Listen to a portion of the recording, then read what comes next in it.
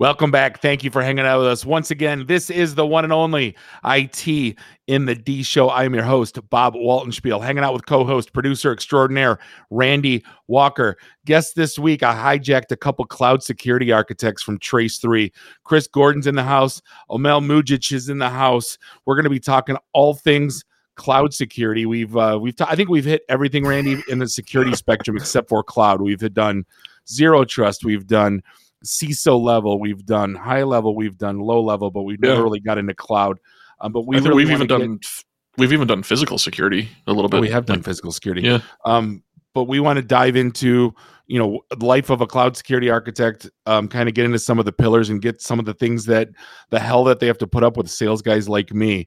You can find us online, itinthed.com. Do us a favor, give us a like on the socials, subscribe to us everywhere. Fine podcasts are sold. Don't forget, follow us on meetup.com/itinthed. We're going to be at Yield Saloon again in Royal Oak, third Thursday. No cover charge, no speakers, just hanging out with IT folks, having a drink or don't, or have a bacon on a stick for $2. It's that good. I know I do more plugging for the bacon on a stick than I do the actual bar, but it's a great little dive bar, been there forever. So Chris, Omel, how you guys doing? Thank you for hanging out with us. Yeah, thanks, Bob. Appreciate you having us. Thank you, Randy. Yeah, thanks for the awesome introduction, guys. Yeah. So I always love the question, and I frame it different to everyone that's in your seat in a higher level technical role, and putting up with not just the vendor landscape, but putting up with sales reps that don't get it, and putting up with that cycle that we put you through, and then you have to do the webinar demos, and you don't really teach. So I kind of want to talk. Let's get into, because you're researching all day because the vendor landscape changes daily. Product websites. When I look at them, they look fine. A lot of times I'm like, well, what the hell do you do? It must drive you literally insane. What's some of the worst things you've seen, or what do you absolutely hate about people? Marketing developing technical websites, right? I can go first. Something that I absolutely can't stand is when a vendor tries to do everything all at once, right? And we've all been there where, you're looking for a specific solution to a specific problem, and they are throwing every acronym in the book at you. They're trying to do everything under the sun, and you just need to get to the bottom of this one problem. When you say everything, are you talking about like cloud specific, or are you talking like everything? I'm talking about like cloud specific. So I'll give you an example. Like when I was at HP, I sold Route Switch wireless. Our switches were outstanding. Routers were medium. Our wireless, it depended on the where you were at, but then we would get down the line and we would have a NAC box, which was absolute trash. No one ever talked about it, but we had it. So we had this like full line card, but like it took us, it takes you 6 months to navigate what works and what doesn't. So like, yeah, so I can't imagine what you guys have to go through. So I mean, again, like what are you guys are you guys looking for tools to, like, from a cloud security perspective, like walk me through some of the tools you guys are actually looking for? So a lot of the tools that I look at revolve around identity, revolve around modern workplace security, really. So to back it up, I focus on modern workplace security. So you really focusing around that whole aspect. And Chris here focuses more on the infrastructure security side of things. So when I'm looking at a vendor, I'm going to be looking at, SentinelOne, for example, or I'll compare different CASBs across the board and really taking a deep dive into those, software. It gets a little challenging when the software isn't doing what it's supposed to do because they're trying to do everything. Right. So, I mean, that's the thing. You get to step 2 now. Now you want to demo the product and you get to the webinar. Chris, walk me through that, because I've heard that this is probably the most painful. Like, again, I try to keep when I do these things, I keep them super light, but I've heard horror stories. I guess, talk me through what you have to deal with as a technical engineer for some of these product webinars. Yeah, I mean, it's kind of like this. I mean, think about, you got Netflix, right? You got Prime TV, you got Disney Plus, whatever it is. do you watch cable anymore? I haven't watched cable TV in years, right? Live, unless it's baseball, no. Okay, yeah. You have to sit through the commercials, right? Just think about the whole show being a commercial trying to sell you something the entire time. And then at the last 5 minutes, you kind of, you get the episode kind of thing. So I think that's the worst part right now in the IT industry with products and with sales. And I think that kind of goes in with the websites that you're talking about as well. You get on the website and you're just, what is going on here? What does the product do? How does it work? You're not finding that. You're finding the sales pitches, the constant buzzwords. I think that's the most painful part is trying to. I'm not a sales guy. I want to get technical. I want to get on level 400. I want to deep dive into it. I want to see the product work. I don't want to sit through slides all day that are telling me about how well the company has done this year, kind of thing. It's I almost think there's like an audience for that, but yeah, it's almost like there should be like 2 tabs when you hit a product. Just go for business value, for technical, and just like that's $1 million idea, Bob. Yeah, because I mean, listen, if the stuff that you guys talk about goes way over my head, but I want to talk about the business value because that's what is important to me.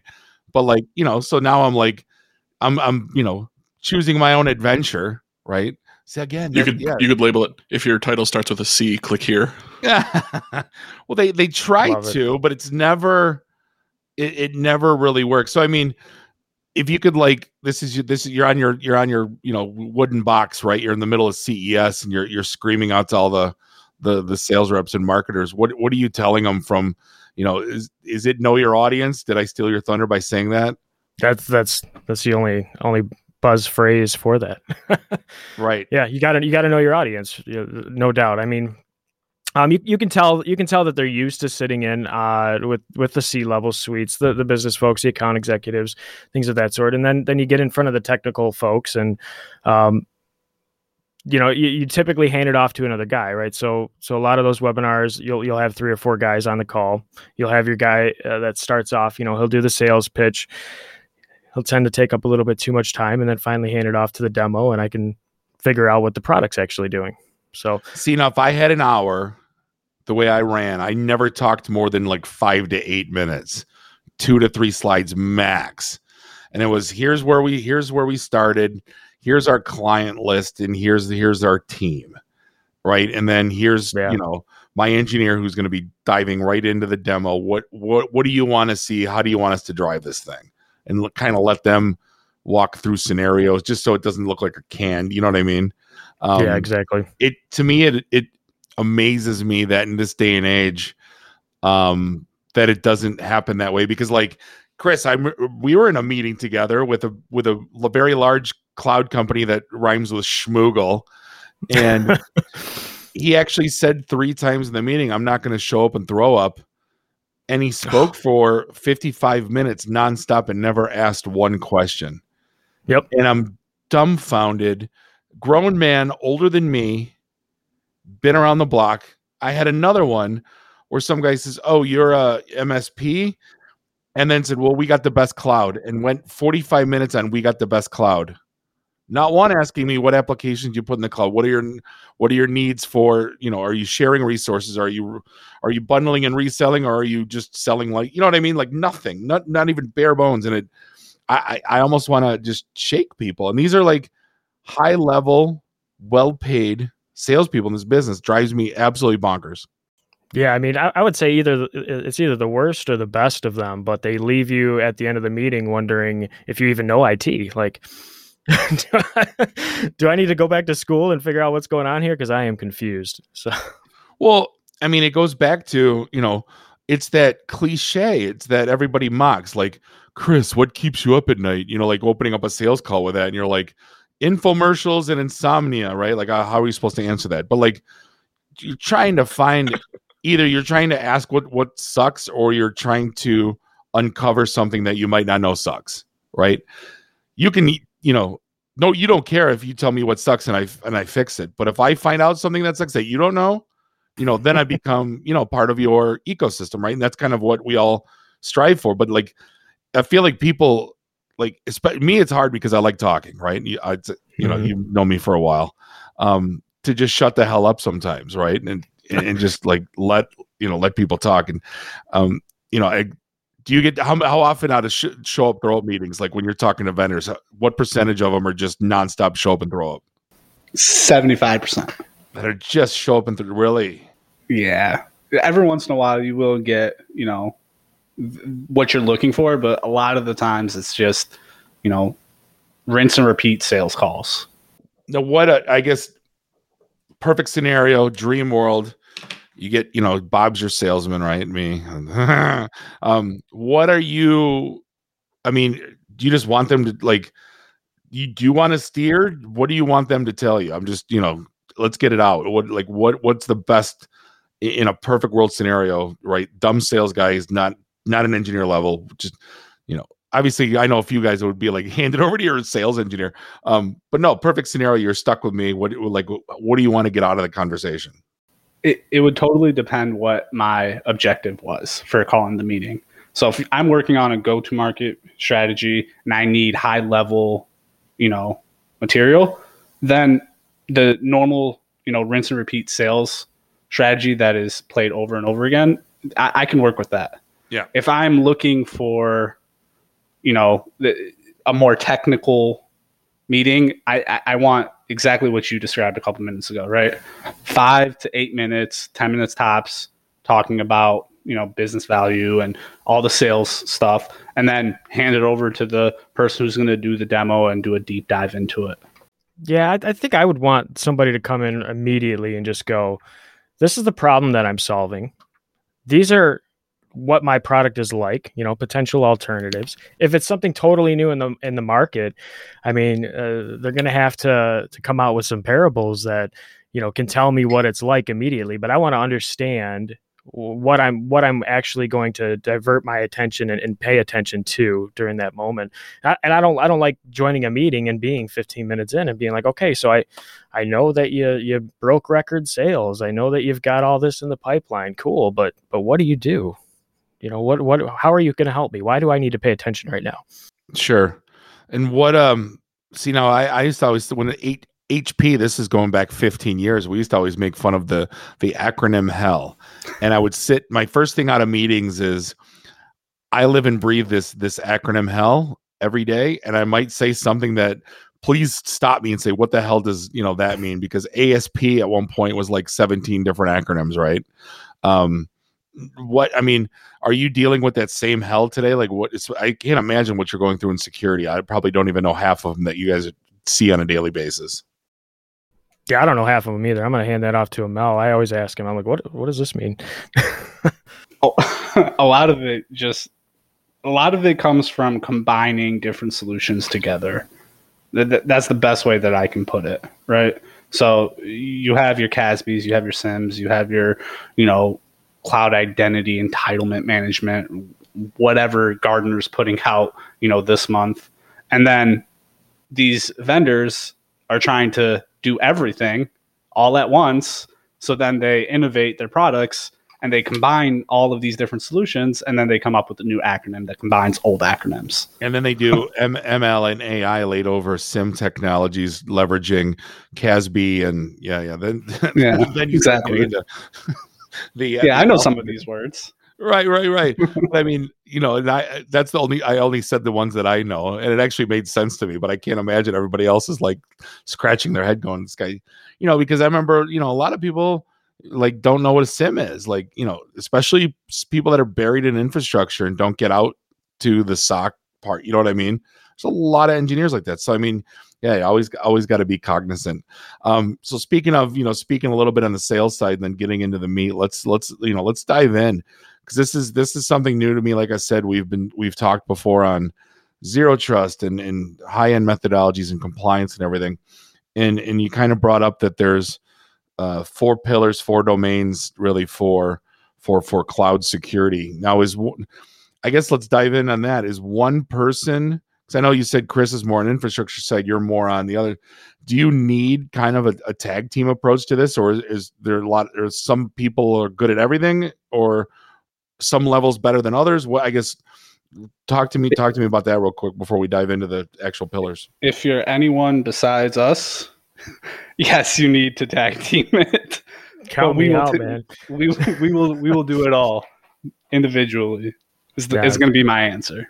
Yeah, yeah. I mean, I think that kind of goes into the topic of do you stretch yourself horizontally, or are you trying to, go vertical in one domain even?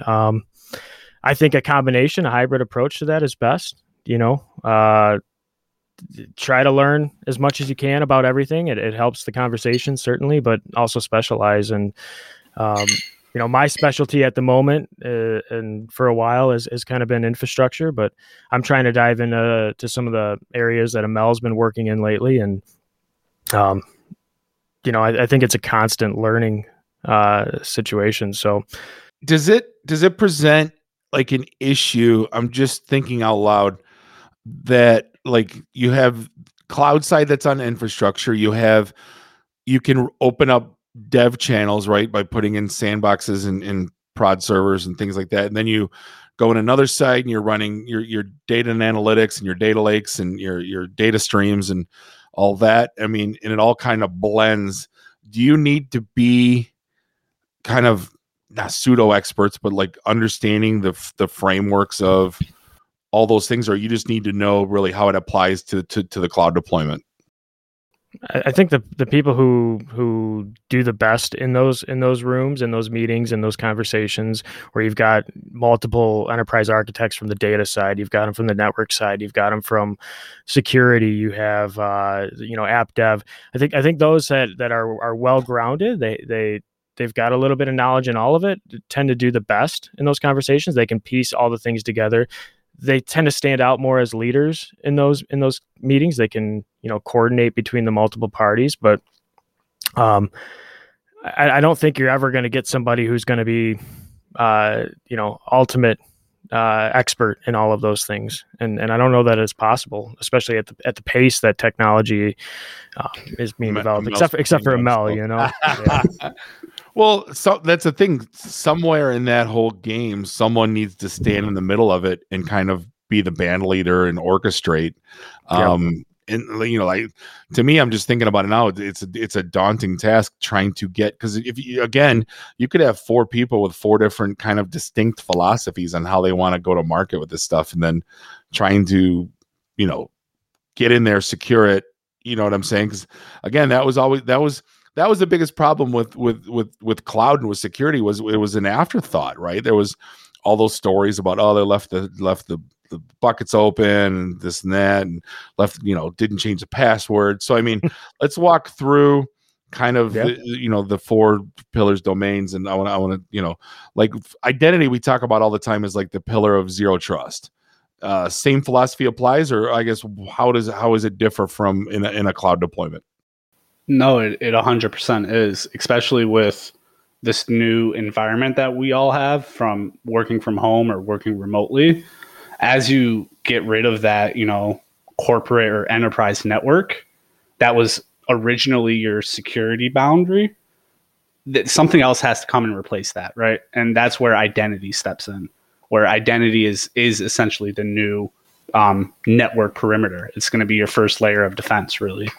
Because if they're not in the office and they're somewhere else, if they're at a local coffee shop, or if they're at home in their basement, like most of us are, that's going to be your first layer of security. You have to make sure. I'm a complete novice when it comes to identity. I get the basic principles right, but I don't understand the kind of deep dive.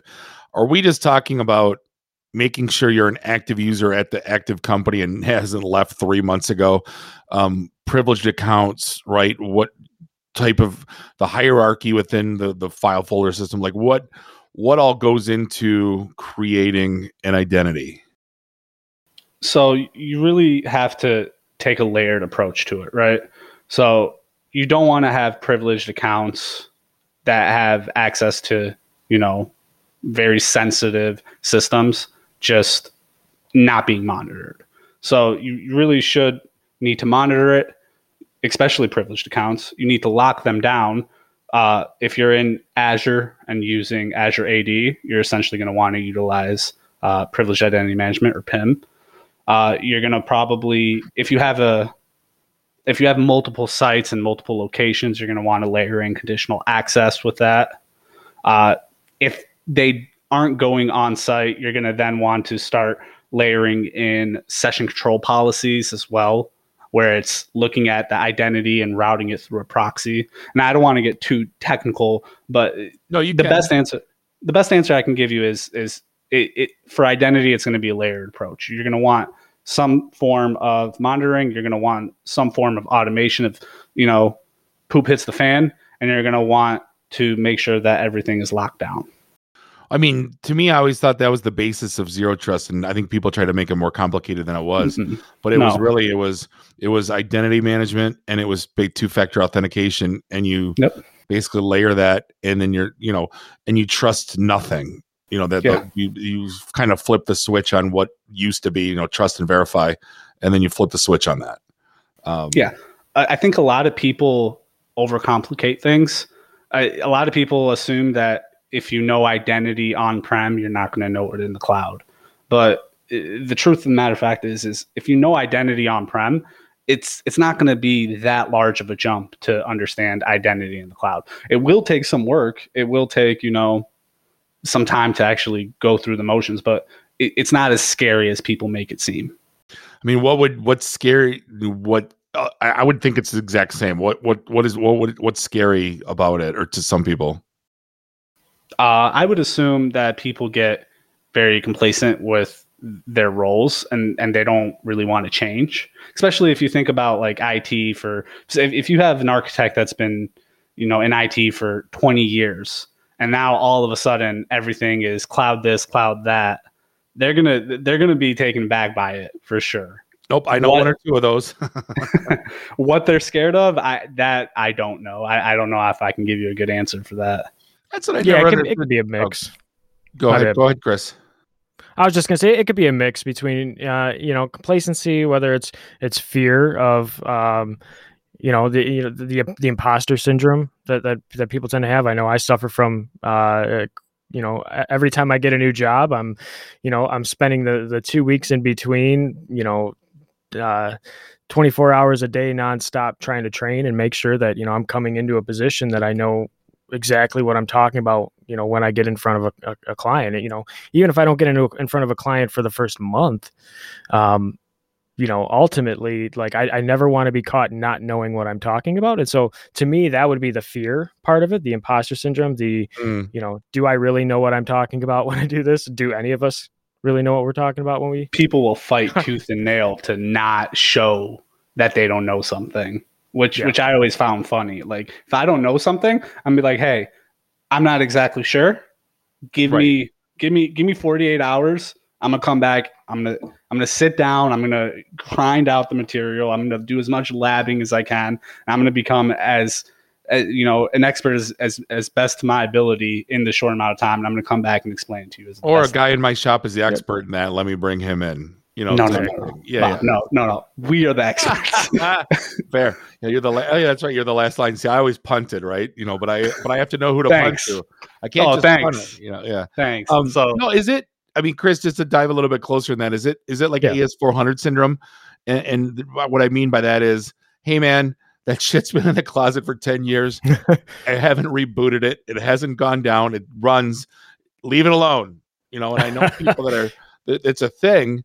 And you're talking about like the guy that's been an architect for 20 years, and that's kind of like, hey man, my stuff works. Leave it alone. Is that kind of what what you see or what you hear?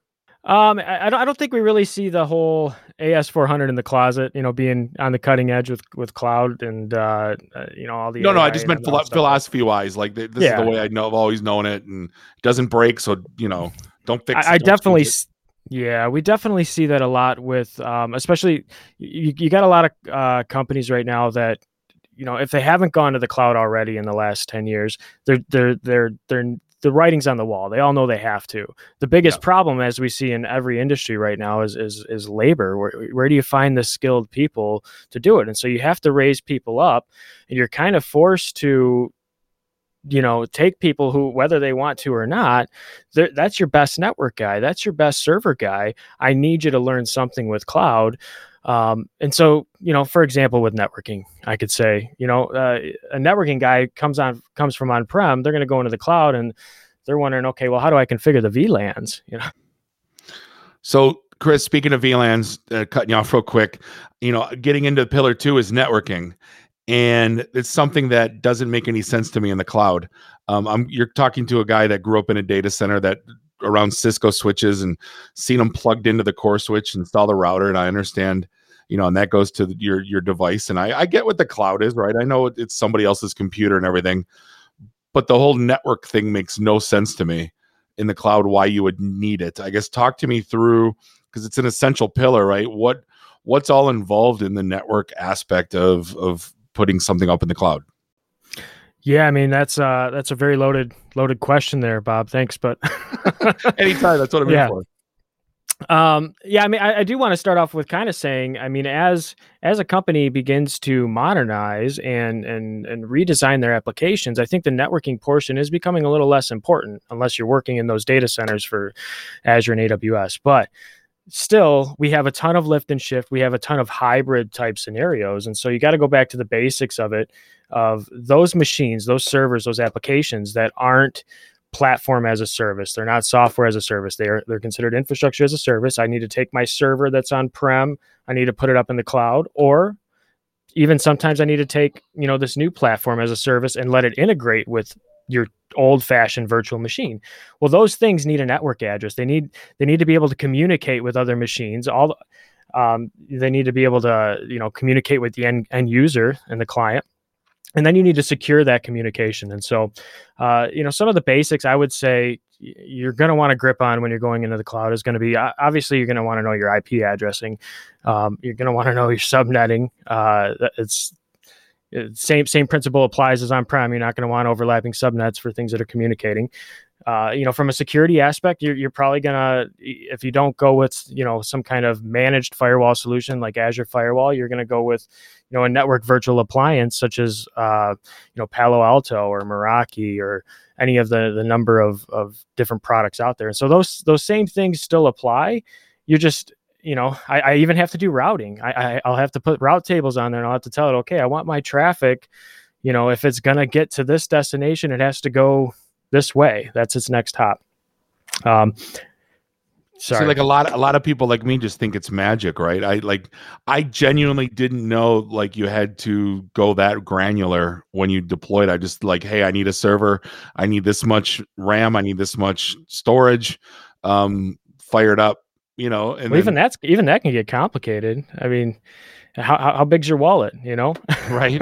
you need to determine what size VM you need, and you need to know, of course, how many processors you need, how much RAM you need. So before we get it, before we dive into the third and fourth pillar, so cost estimation is a big deal. You see a lot of startups sprouting up now that's all they do, and all the nightmares I've always heard was like, is shit, get the bill and then figure out what the hell I just bought.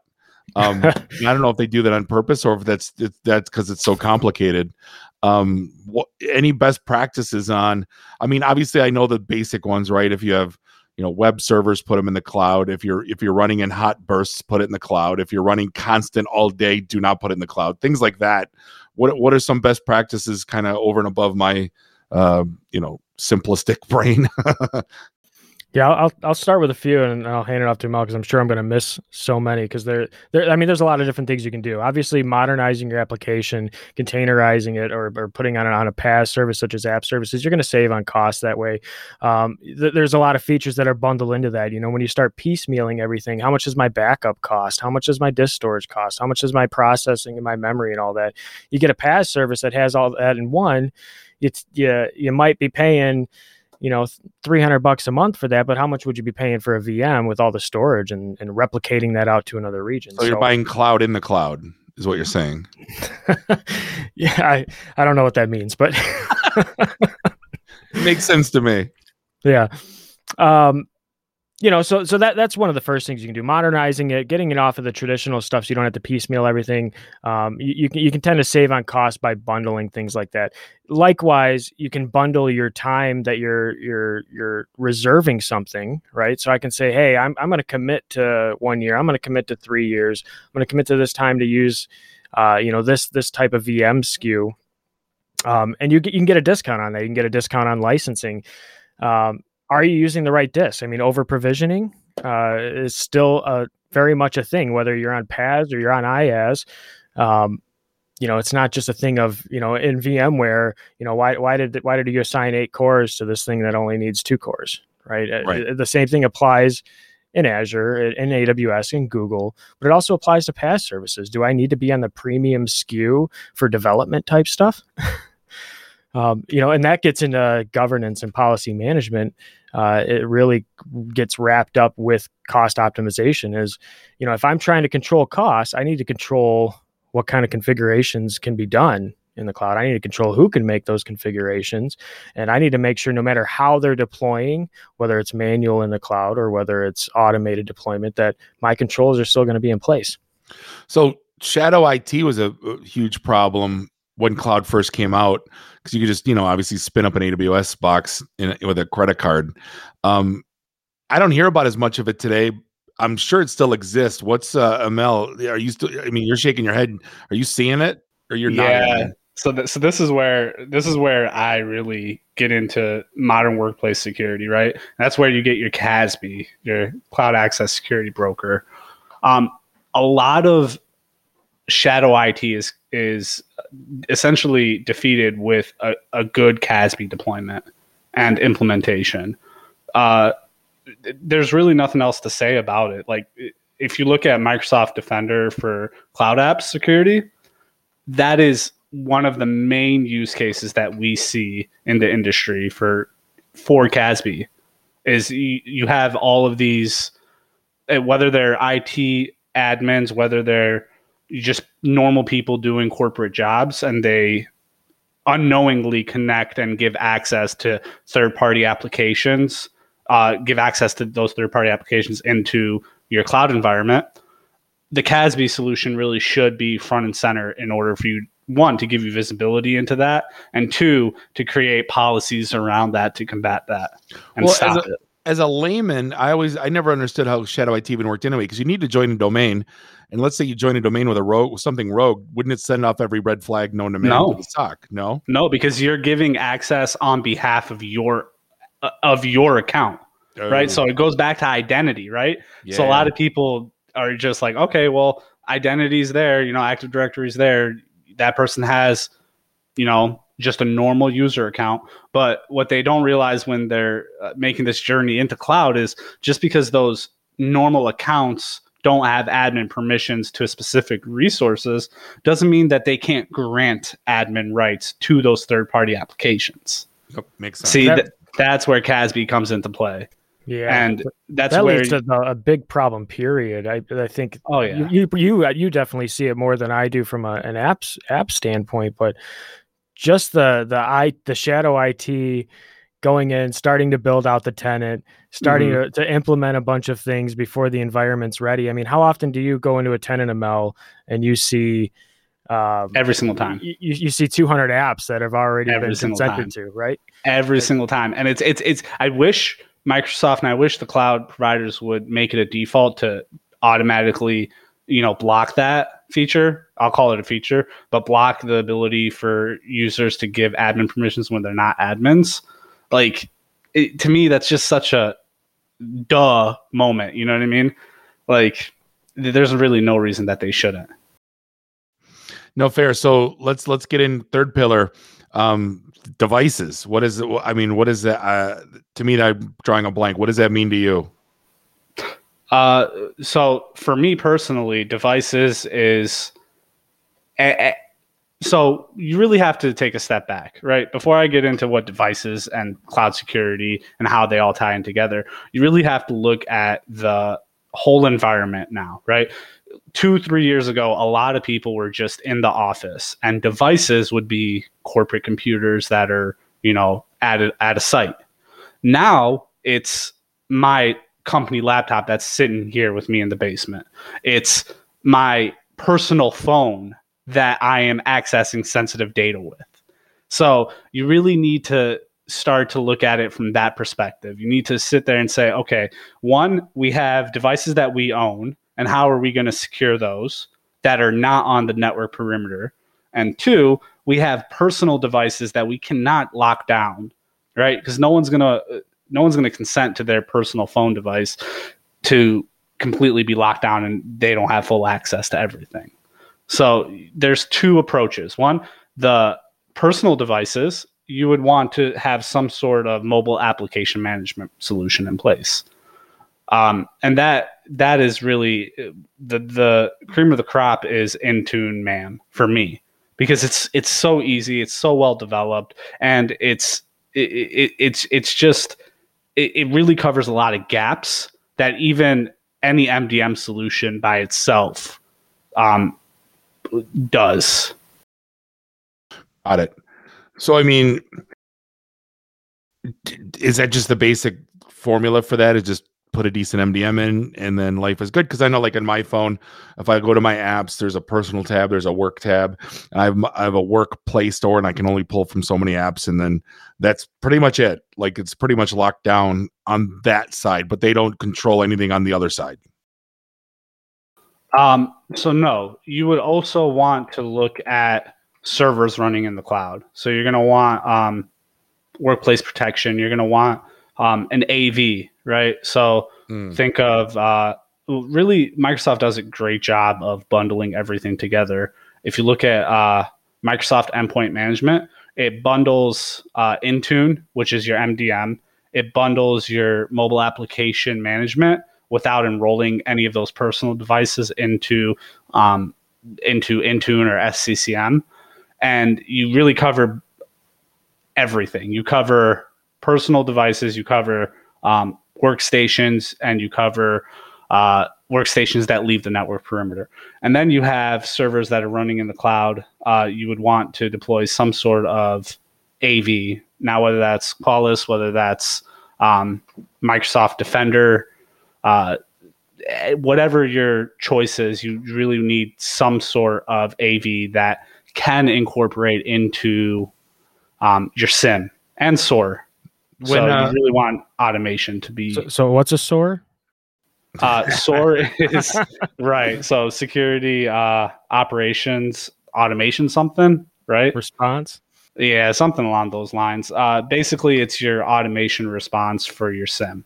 Which so when Windows Defender flipped and it wasn't good to use, was it like a surprise to you all, or like did they make an announcement? Me, yes. And then because like it was laughable, and then all of a sudden everybody's like, "No, dude, it's legit." And we're like, "Bullshit, it's not legit." No. And then I still get those questions. I still get that same questions. Like, you're really recommending Windows Defender? Like, really? Like, yes. But what Microsoft did was they split their licensing into 2 plans, right? So your basic plan 1 that you get with Defender, you get just enough to get by, but where it really shines is when you upgrade to plan 2. That's where you get all of the integrations with all of their other solutions that really bring it above and beyond. Makes sense. Closing out on applications, like, are you talking about like platforms as a service, Chris, or when you talk about as a pillar, are you talking about stuff that you're building, stuff that you're purchasing? What does that look like? I don't touch applications. No. I'm kidding. He punted. See, he punted. No, that goes back to, so applications with what Amel was talking about, that could be anything. I mean, that could be the applications on your phone. That could be the applications that you interact with on your computer. It's any kind of integration that you might need. You guys talked about identity in the beginning, and what are the layers of that? I mean, the first thing you got to start off with is what is your identity provider? You guys log into, half the things that you go on to, you have the option to log in with Google. You have the option to log in with Facebook or LinkedIn. Those are your identity providers. Azure Active Directory integrates with a ton of that stuff. Google integrates with a ton of that stuff.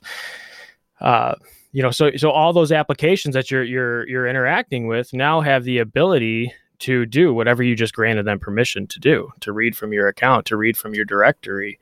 That's the kind of stuff that you want to secure. Bringing that back into infrastructure even and trying to participate in Amel's space and get on his level and stuff. You got to, you not only do you have to, you were talking about devices at home, right? And you're talking about how, we all work from home, and there's the landscape of what to secure is completely different than what it was, a year to 2 years ago, where everyone was just dabbling their foot into work from home. Now I got to be concerned with what are the IoT devices on that person's network, being exposed to it. Are you preventing me from, taking my work laptop or something and just copying all my files onto my file server? That's the kind of stuff that you got to worry about. And then what's on my network that has access to that file server as well? Is there another computer on my network that's infected with something? You don't sleep, do you, Chris? I have 3 kids and I just bought a house. So yeah, no. I'll let that answer itself. Sleeping about as much as me. Yeah. No, yeah. But that's, that, again, when you're on the security side, I don't know how you can rest, because like this stuff doesn't stop. It's kind of like that there's a meme about like the waitress that is like wakes up at 4 a.m. and says, "Oh shit, I forgot ranch at table 6," right? Like it's just the stuff that goes through their heads. It's like I can't imagine like you guys are the same. Oh my God, did I lock this thing down? Oh my God, did I check that box? Are you in constant struggle mentally about like? Mel says no. Mel's not. No. I'm not worried about it. Yeah. After 2 Manhattans, I don't think you would be. Wait, you can see that? Totally. Yeah. There's definitely some resume generating events that can happen, whether you're in security or whether you're in networking, whether you're in server. I mean, I think, it's super cliche, but really security is everyone's problem. Everybody has to be conscious of security, including the people who aren't working in IT. I just had, for an example, I had some fraudulent credit card claim come up. The first thing I did is I went through and shut that down, changed all passwords, did all kinds of stuff. Got it. Thankfully, nothing further has happened from it, but, that's completely in my personal life. So yeah, I think security is everybody's problem. I think everyone should be concerned with it, especially considering all our identities are online now. I mean, you can pretend to be anybody. I mean, you can even go out there and make a video and throw somebody else's face on it, and people won't even know whether or not it's actually them. Well, that's what we were talking about. We talked about this a while ago. The deepfake audio started with Joe Rogan, I think. But I'm like, he's obviously worse. But like, I have 433 episodes of me talking for an hour and a half. Yeah, you know what I'm saying. You can pretty much make me say anything. If you just exactly. Yeah. So I mean, again, like I've given into the Google overlords. I have friends that are like, I'm going all DuckDuckGo, man. I'm getting bricking my phone. I'm like, dude, they got 10 years of data and analytics on me. Like they know what I'm gonna buy tomorrow. They know when I'm gonna, they know when I'm gonna wake up. They know when I'm gonna poop. You know what I mean? It's just, Google owns me. I'm giving in. I've given in. You still got to give it your all though to even secure your own stuff. I mean, there's nothing more frustrating than having to change all your passwords every 3 months because some company that has your account got hacked, had a breach, whatever the case is, because they weren't protecting their systems. Maybe they just went to the cloud, or maybe they need some identity management lessons from Mel. Well, that was my issue early on with password managers, and I'm like, I don't trust you. Yeah, you know what I'm saying, and yep. I kind of still don't, because again, no, I don't think anybody's safe from being breached. So like, who's to say that whatever password company du jour, that's not from a personal level. I think the enterprise stuff I think is on a different level, and you're paying for it obviously, but even the enterprise level has some similarities to everything you guys were just talking about. I dealt with on a personal level, I completely forgot I set up two-way authentication with my crypto wallet, and the second form of authentication was an application that was downloaded onto my phone. Oh. And my phone did not turn on the morning. And I had to go get a new phone. And then when I tried to log into my crypto wallet, I couldn't verify myself because my phone wouldn't turn on. I got a new phone that didn't have the application installed on it. So lesson in that is you're going to tell us, right? The lesson is make sure that you know what you're doing with security before you just enable everything. I mean, he only had Bitcoin. He only had 37 cents in Bitcoin. It's not like it was a big deal. It was like 45. Okay, it's like double. Nice. Yeah. On that note, though, I mean that's an awesome thing for password management. Not only you lose that, you lose all your passwords, or if it's you got a breach of some sort, obviously you want to protect that. But even physical security on that note, had a Mel over there written down his recovery key for his authentication and stuck it in a safe. Right. he would have got his 47 cents back. Right. 100%. Now I'm out 47 cents.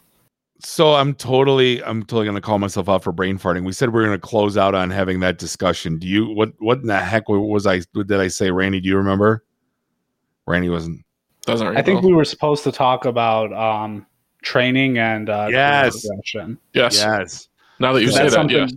That's something that both Chris and I take very seriously. We both, certifications are a hit or miss with some people, right? Some people are very for certification. Some people are like, yeah, I don't care if you have this or that. Personally, I take pride in sitting down, learning something to the best of my ability, and then sitting down for a certification and proving that I know something at a certain level. So how do you know where to start? Because I've had these conversations at some of our meetups, and the guys like, "Hey, I need to start learning Azure. I just got my MS 900 or whatever the very basic bones, the AZ 900. AZ 900. Thank you. Yeah, but like, where do I go? What do I do? And to be honest, I don't have the answer to that. Where do you start? I actually do have the answer for that. I believe Chris does as well. And the reason I have the answer for that is one, from experience, and two, I do this for coworkers. I do it for friends. I do it for family. I will help anyone who reaches out to set up a training guide to further their career, whether it's just through learning something or whether it's through learning how to negotiate your salary or whatever it may be. I take pride in actually helping people like further their careers. Like truly, like anyone that's listening out there, please reach out. I will help you. My strategy, and it's a pretty simple strategy. If I don't know anything at all about the technology, I will find videos to learn about it, whether that's through Pluralsight, YouTube, whether that's through different content creators on LinkedIn, whatever it is, I will do my very best to look through the interwebs and find a video and get some basic understanding. From there, I will start to read technical documentation.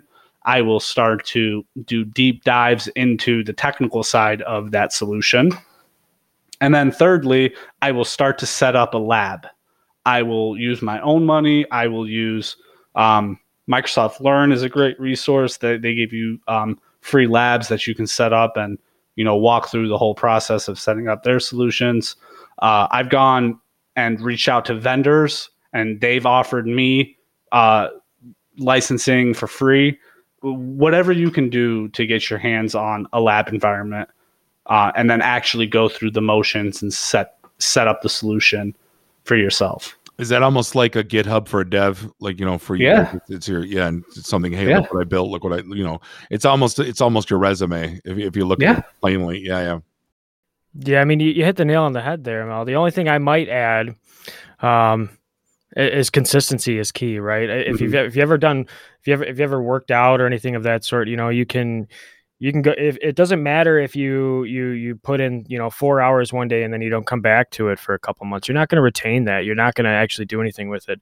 My approach has been for probably about the last decade is I want to try to put in a half an hour a day. A half hour a day adds up very quickly, right? Before I know it, I'm putting in, a solid, 15, 16 hours in a month, potentially. With that, I kind of look at it like I can develop a beginner level skill in roughly about 30 hours, right? A mix between videos, a mix between technical articles, a mix between labbing things out. Give me another 30 hours and I think I can be, fairly intermediate. But Chris, I want to know it now. That's the problem right there. That's exactly what it is. So somebody starting off new is, you've got a lot of foundation you have to build. And if you try to skip those steps, you're going to be, as a famous person once said, you're going to be building your house on sand there, right? So, you want to lay that foundation. You're going to want to learn. You're going to want to learn your operating system. You're going to want to learn, your basic Windows. You're going to learn your Linux. You don't have to go super in depth, but at least have a good understanding of how to operate with them. You're going to want to learn some basic networking. You're going to want to learn some basic security.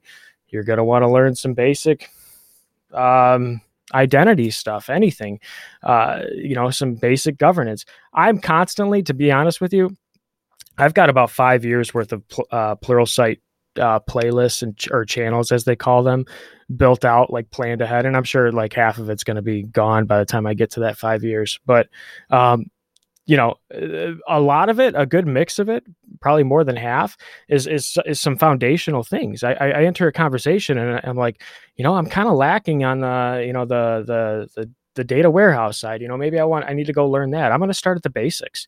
I want to make sure that my foundation is established before I start going into the fine grained details of the off the wall questions of, I don't know, for whatever reason, I got the word SCSI in my head from a conversation I had with somebody. But, you're not going to be asking the fine grained details on configuring SCSI, in your old infrastructure on premises practices if you don't have any idea about networking or data storage or data networking.